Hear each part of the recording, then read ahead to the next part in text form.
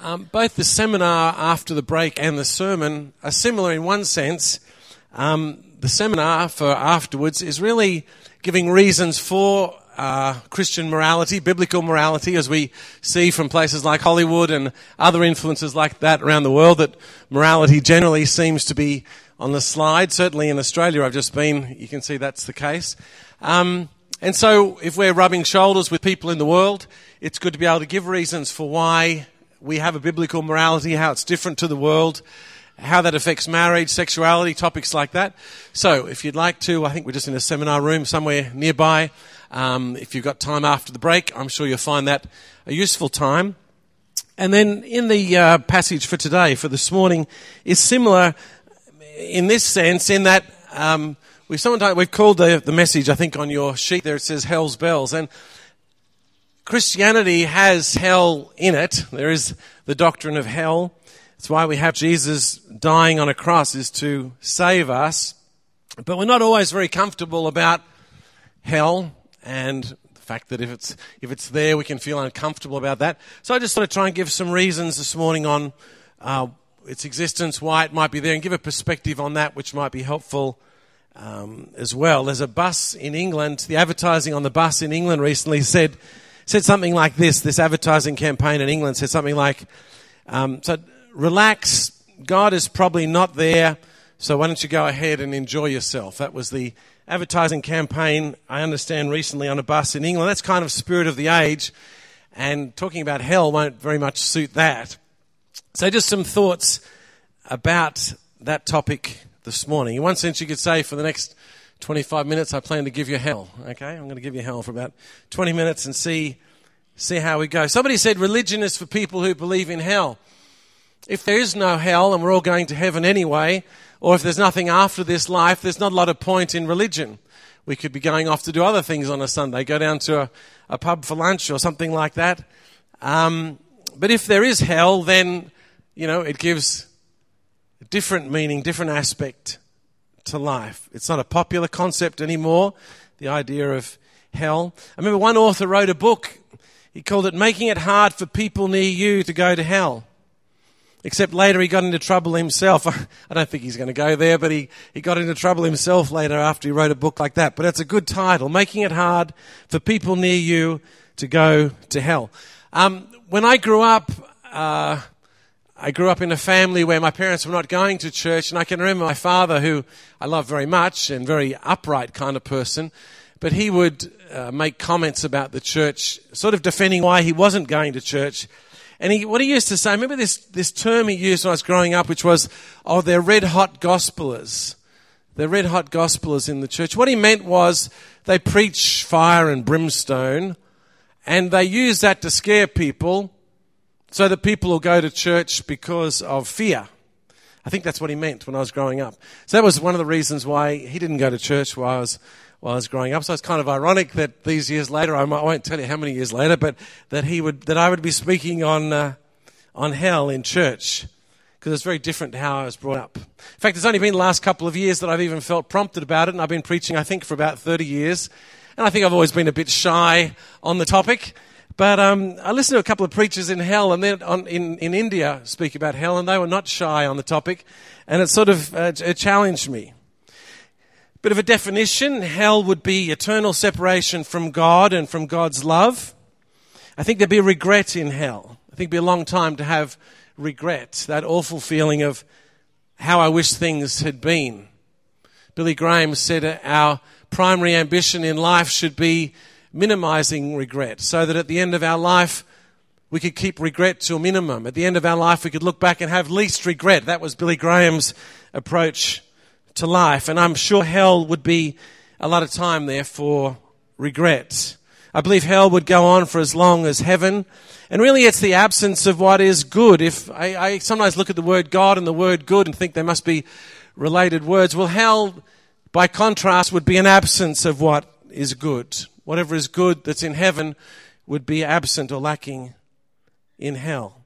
I'm not talking about religion today. If you are perfect, you don't even need this message. Actually, if you're perfect, you don't have any problems. You'll be going straight to heaven if you're perfect. If you're like me, then you do have a problem with perfection. You need to be forgiven by Jesus, and that's why we're here.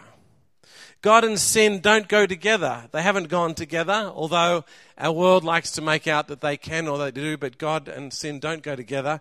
They won't, and they won't in eternity. If there was no hell, we wouldn't need, I mentioned this before, but we wouldn't need a Savior. The whole point of our faith is about the cross, is about Jesus, and we sing week in, week out about a Savior and take communion. But if there's no hell, it's like tra-la-la. It's like, what does it matter? What did Jesus die for? We talk about being saved by a Savior. If there's no hell, what do you need to be saved from? So conversely, if hell is there, I want to put it to you this morning that if hell does exist, and if God is fair, and I believe He is, we'll put it the other way around. If God is fair and if hell exists, then hell must be necessary, it must be right, it must be fair, it must be just.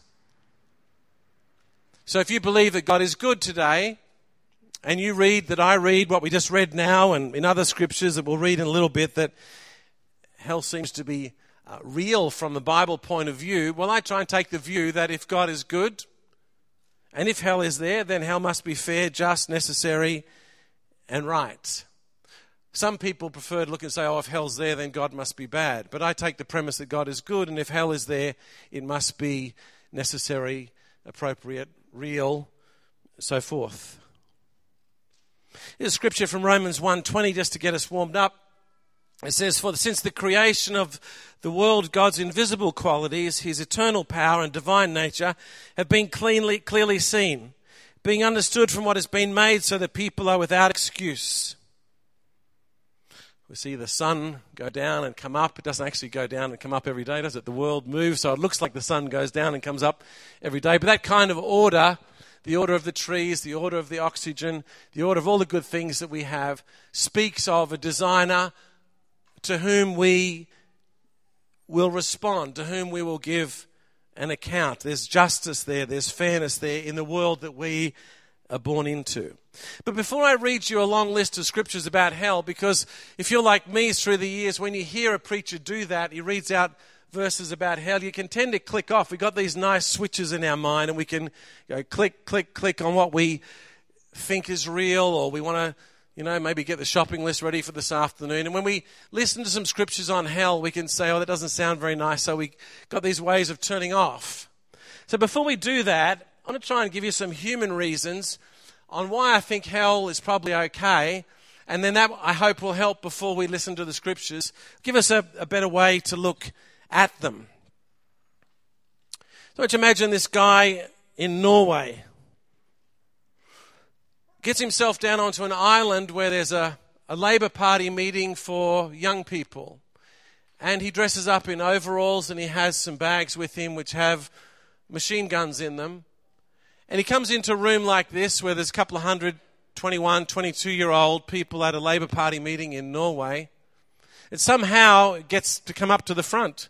And he looks like he's a security guard making an announcement. And then he uses his guns to take the lives of 77 of the people who were in the meeting, who were around about the age of 21.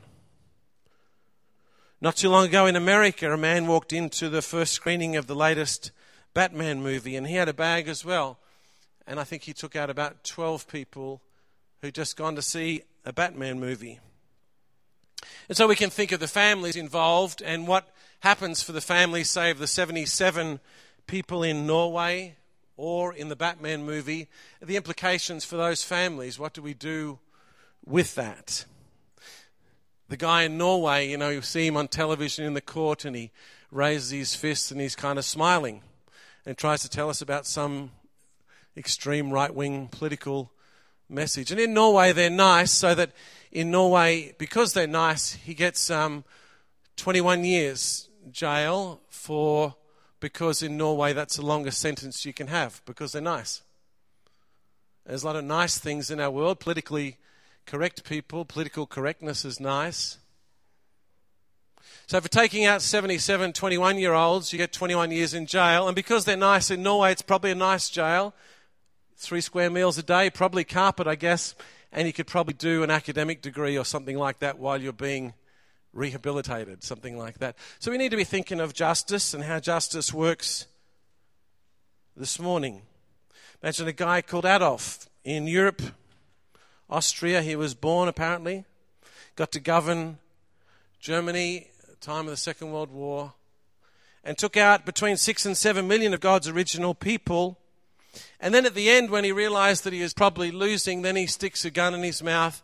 And so Adolf decides on the type of justice that he'll get, and then he executes the justice himself for killing 6 or 7 million of God's original people.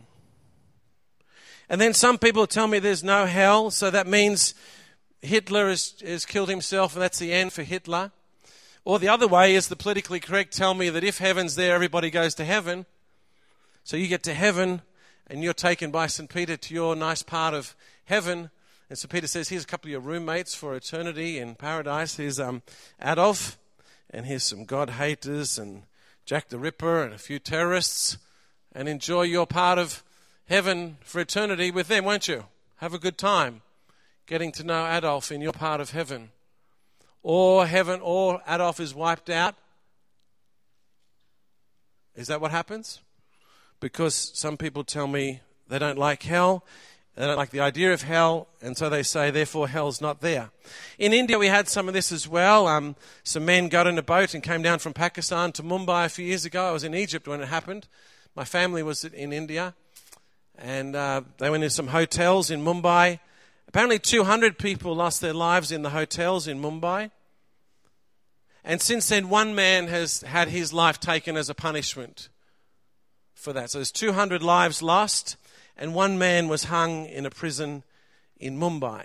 Here's a date for you. I only have to say this date, and I believe this date just blows us out of the water. That's September 11. That's enough, isn't it? Just September 11. What do you do with that?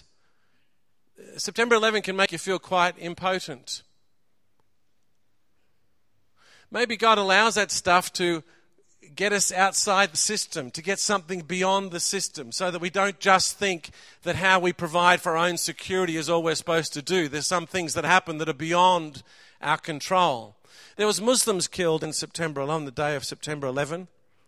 I remember going for a drive in Sydney on September 11 just to see if the world was still there and if it was still safe to go driving. Even though I was in Australia, I felt like doing that anyway after I'd seen what was on the TV. We had some in Australia. There was a guy a few years ago in Australia. His name was Martin Bryant. He decided he didn't like WASPs. WASPs stood for White Anglo-Saxon Protestants. And so he went into some restaurants on a Sunday afternoon with his bag of machine guns in Tasmania. And he took out 43 people. And we're nice in Australia too, so he'll be in a nice jail in Tasmania, maybe doing academic degrees. If there's no hell, what do you do with all of that? How do you bring justice in your world when your world gets violated by the Martin Bryants or the Adolfs or September 11? And if you can't do something with that, if you can't bring justice, if your world is spoilt by stuff like that, somehow your God is impotent, especially if you're saying that there's no hell. It all feels a bit impotent. But conversely, if there is a hell, it does make sense. It does bring justice. God can be in his heaven. Hell can be okay, and it can bring a right sense of justice for our world. And then we also need a Saviour when you're imperfect like me, so that you don't have to go to hell like you deserved, but you have the prospect of going to heaven because of the Saviour. So having said that, maybe then we're ready to hear some scriptures about hell, and hopefully we don't do that clicking off thing in our minds when we hear the scriptures because they sound tough. Somebody said the next time the devil reminds you of your past, remind him of his future. All right? Next time he does that, you remind him. All right? So here's something about his future. Revelation 20 verse 10, it says, "And the devil who deceived them was thrown into the lake of burning sulfur where the beast and the false prophet had been thrown. They will be tormented," just for a couple of weeks. "They will be tormented day and night for a while. They'll be tormented day and night forever and ever." in the passage we heard today. And besides all this, between us and you, a great chasm has been fixed, so that those who want to go from here to you cannot, and nor can anyone cross over from there to us. So we're being warned in the gospel. Jesus seems to warn us. Gentle Jesus, meek and mild, seems to talk about hell comfortably like it was real. And just as it is appointed for man to die once, and after this comes judgment. That's Hebrews 9:27. It's not talking about coming back for a second chance, anything like that. Here's the best one, I think. If you've been asleep so far, this one's a good bit.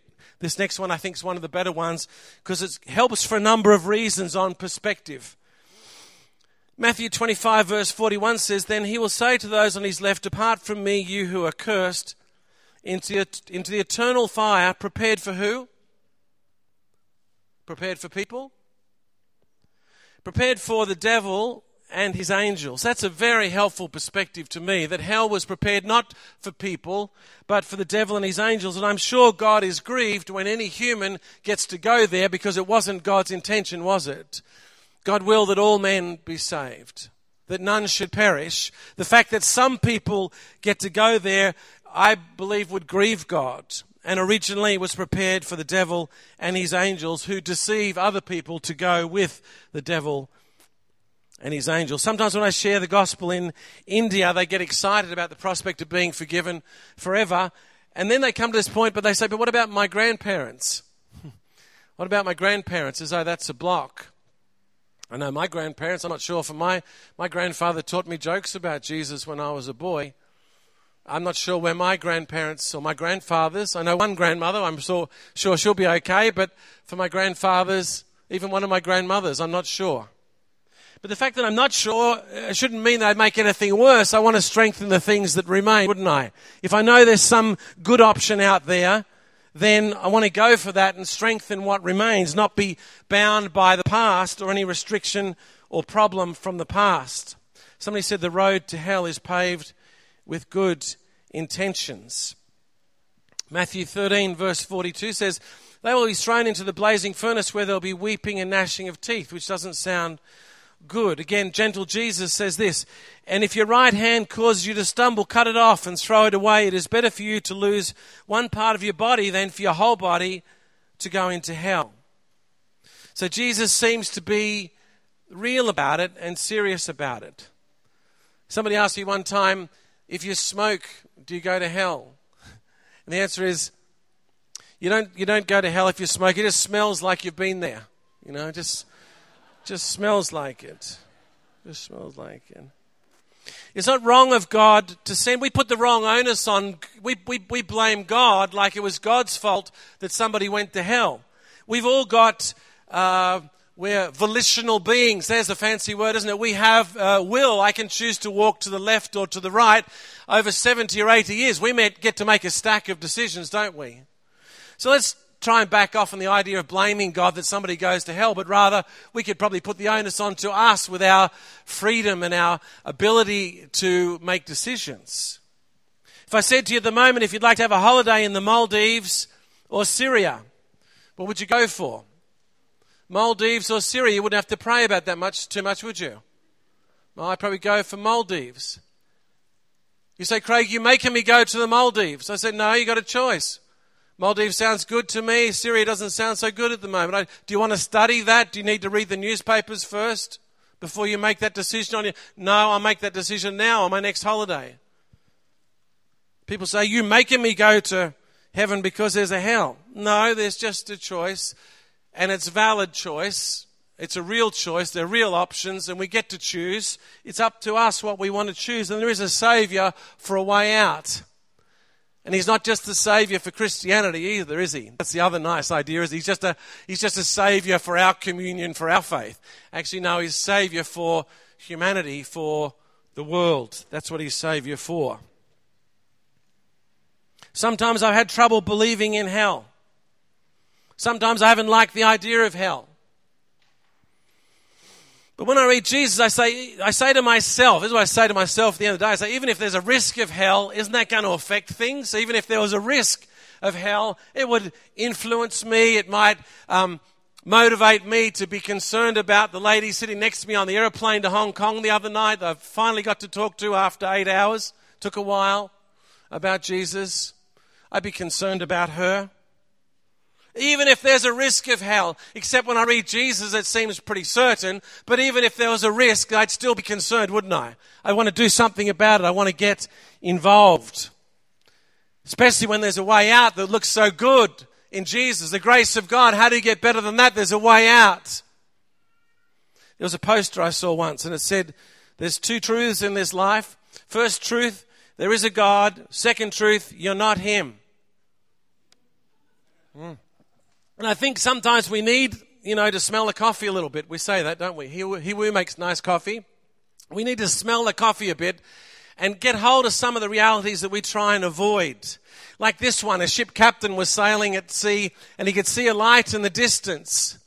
And so over his walkie-talkie, he sent a message on his PA system to the other, to where this light was coming from. He says, this is the captain of HMAS Adelaide. You need to move 20 degrees starboard or we're on a collision course. There's no voice comes back. So pretty soon he says, this is the captain of HMAS Adelaide. We're on a collision course. You need to move 15 degrees starboard or we're going to collide.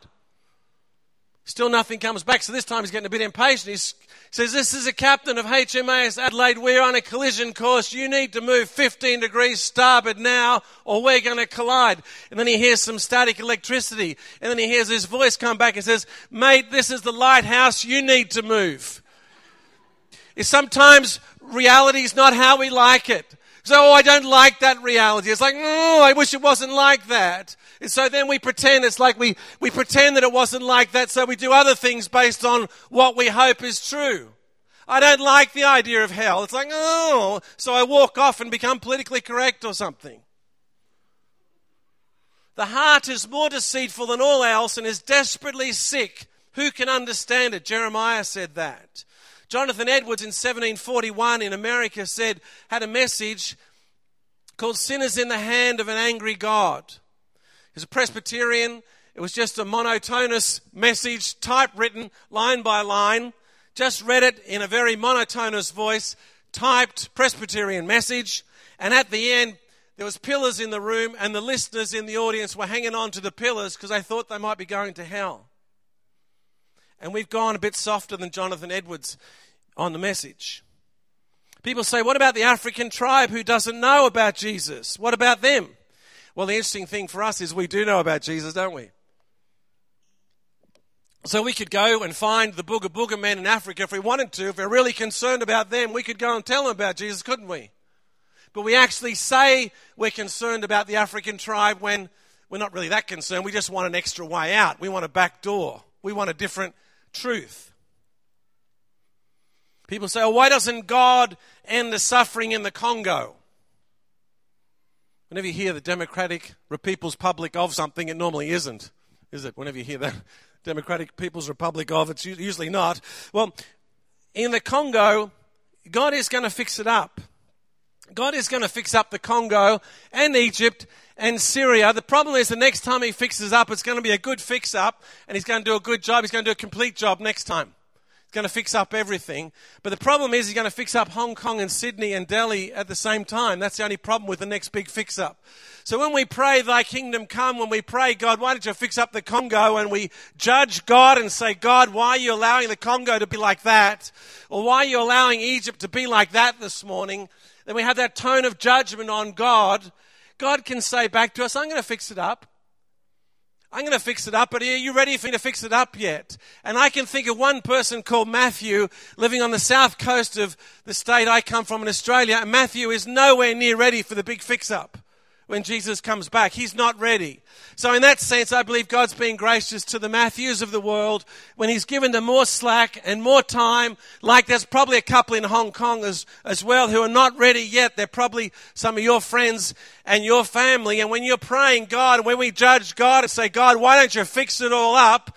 He would and he will when he can see the timing's all right, but Matthew's not ready on the south coast of New South Wales, and there's probably a couple of people in Hong Kong not ready for it either. So when we say that and judge God, be careful what we're asking for, because we may not be ready and our friends may not be ready yet. So if it's real, then we need to be concerned.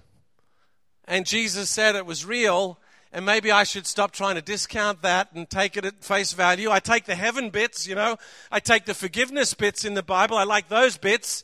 So why not take the hell bits as well and recognize that I do need a Savior? So does the world, and Jesus is the Savior, whether that's politically correct or not, and move with it and go with it and have some confidence to speak to our friends and people beyond about a reality that not only makes sense, but brings the prospect of fairness and justice to all history. I wonder if you could stand with me this morning. Could you stand with me this morning? Just while we're standing, the musicians could probably come back, and just we've got our eyes closed this morning, if we could, for a minute. Even apart from the message this morning, if you're feeling like you're not really on center with Jesus this morning, it's always a good place to be. In fact, I think it's the best place to be. While our eyes are closed this morning, I'm wondering this morning if you feel like your heart's just a little bit off center today. And while we've got time in a place like this, we don't get many times in the week in Hong Kong like this. While our eyes are closed this morning, if you just like to bring your heart back and say, Jesus, I just want to be on center with you this morning. I feel like my heart got a bit distracted by Hollywood or something, and I just want to bring my heart back while I've got time and while I've got history. If you like this morning, just lift up your hand to God and say, God, I just want to be sure this morning. Somebody this morning say, my heart feels a bit off center. I just want to bring my heart back to God this morning. Lift up your hand and say to Him, don't be worried about people around you. Their eyes are supposed to be closed. Thank you. Their eyes are supposed to be closed this morning. Thank you. That's lovely. Thank you. So that's wonderful. Somebody else this morning. So I'm just not sure this morning. I'm a bit off track because of Hollywood or something. I just want to that's lovely. Somebody else. I just want to bring my heart back to Jesus this morning. Back on track. Center. Thank you. Get centered with the Savior this morning, the Savior of the universe. Just want to get back on track with His way and the important things that He is into, and less on the things that I thought were important. Somebody else this morning. It's lovely. I just want to thank you. I just want to get centered with Jesus this morning because I'm a bit tired and I'm a bit suspicious of the media and the world I'm living in. I just want to get back on track with Jesus this morning, the Savior of the universe. Somebody else today. It's lovely. Thank you. That's great. Somebody else, people are still responding. Somebody else this morning. So I'm not sure. I just want to bring that heart back to Jesus and get centered on the cross this morning. That's lovely. Lovely. Father, you see the hands this morning. You see the world we're living in, Lord, and it's not always, through the week, Lord, it's not always like being in Shatin Church. Father, you see the hands this morning that are raised. Pray you'd bless them. Touch them, the point of need, Father. The need for all of us, actually, God.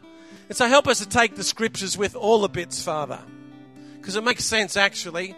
So help us to take all the bits of Scripture, not just the forgiveness bits, Lord, but all the bits, and recognize that it's all there meant to be treated as real. So we give ourselves to you, Father. We pray you touch us at the moment, Lord. Touch each one, Father. Touch us with your Spirit, God. Fill us with your Spirit.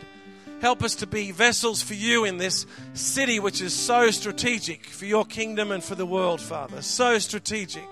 Bless us, Lord. Give us confidence to move out and be confident today, Father, in all of the Scriptures, God.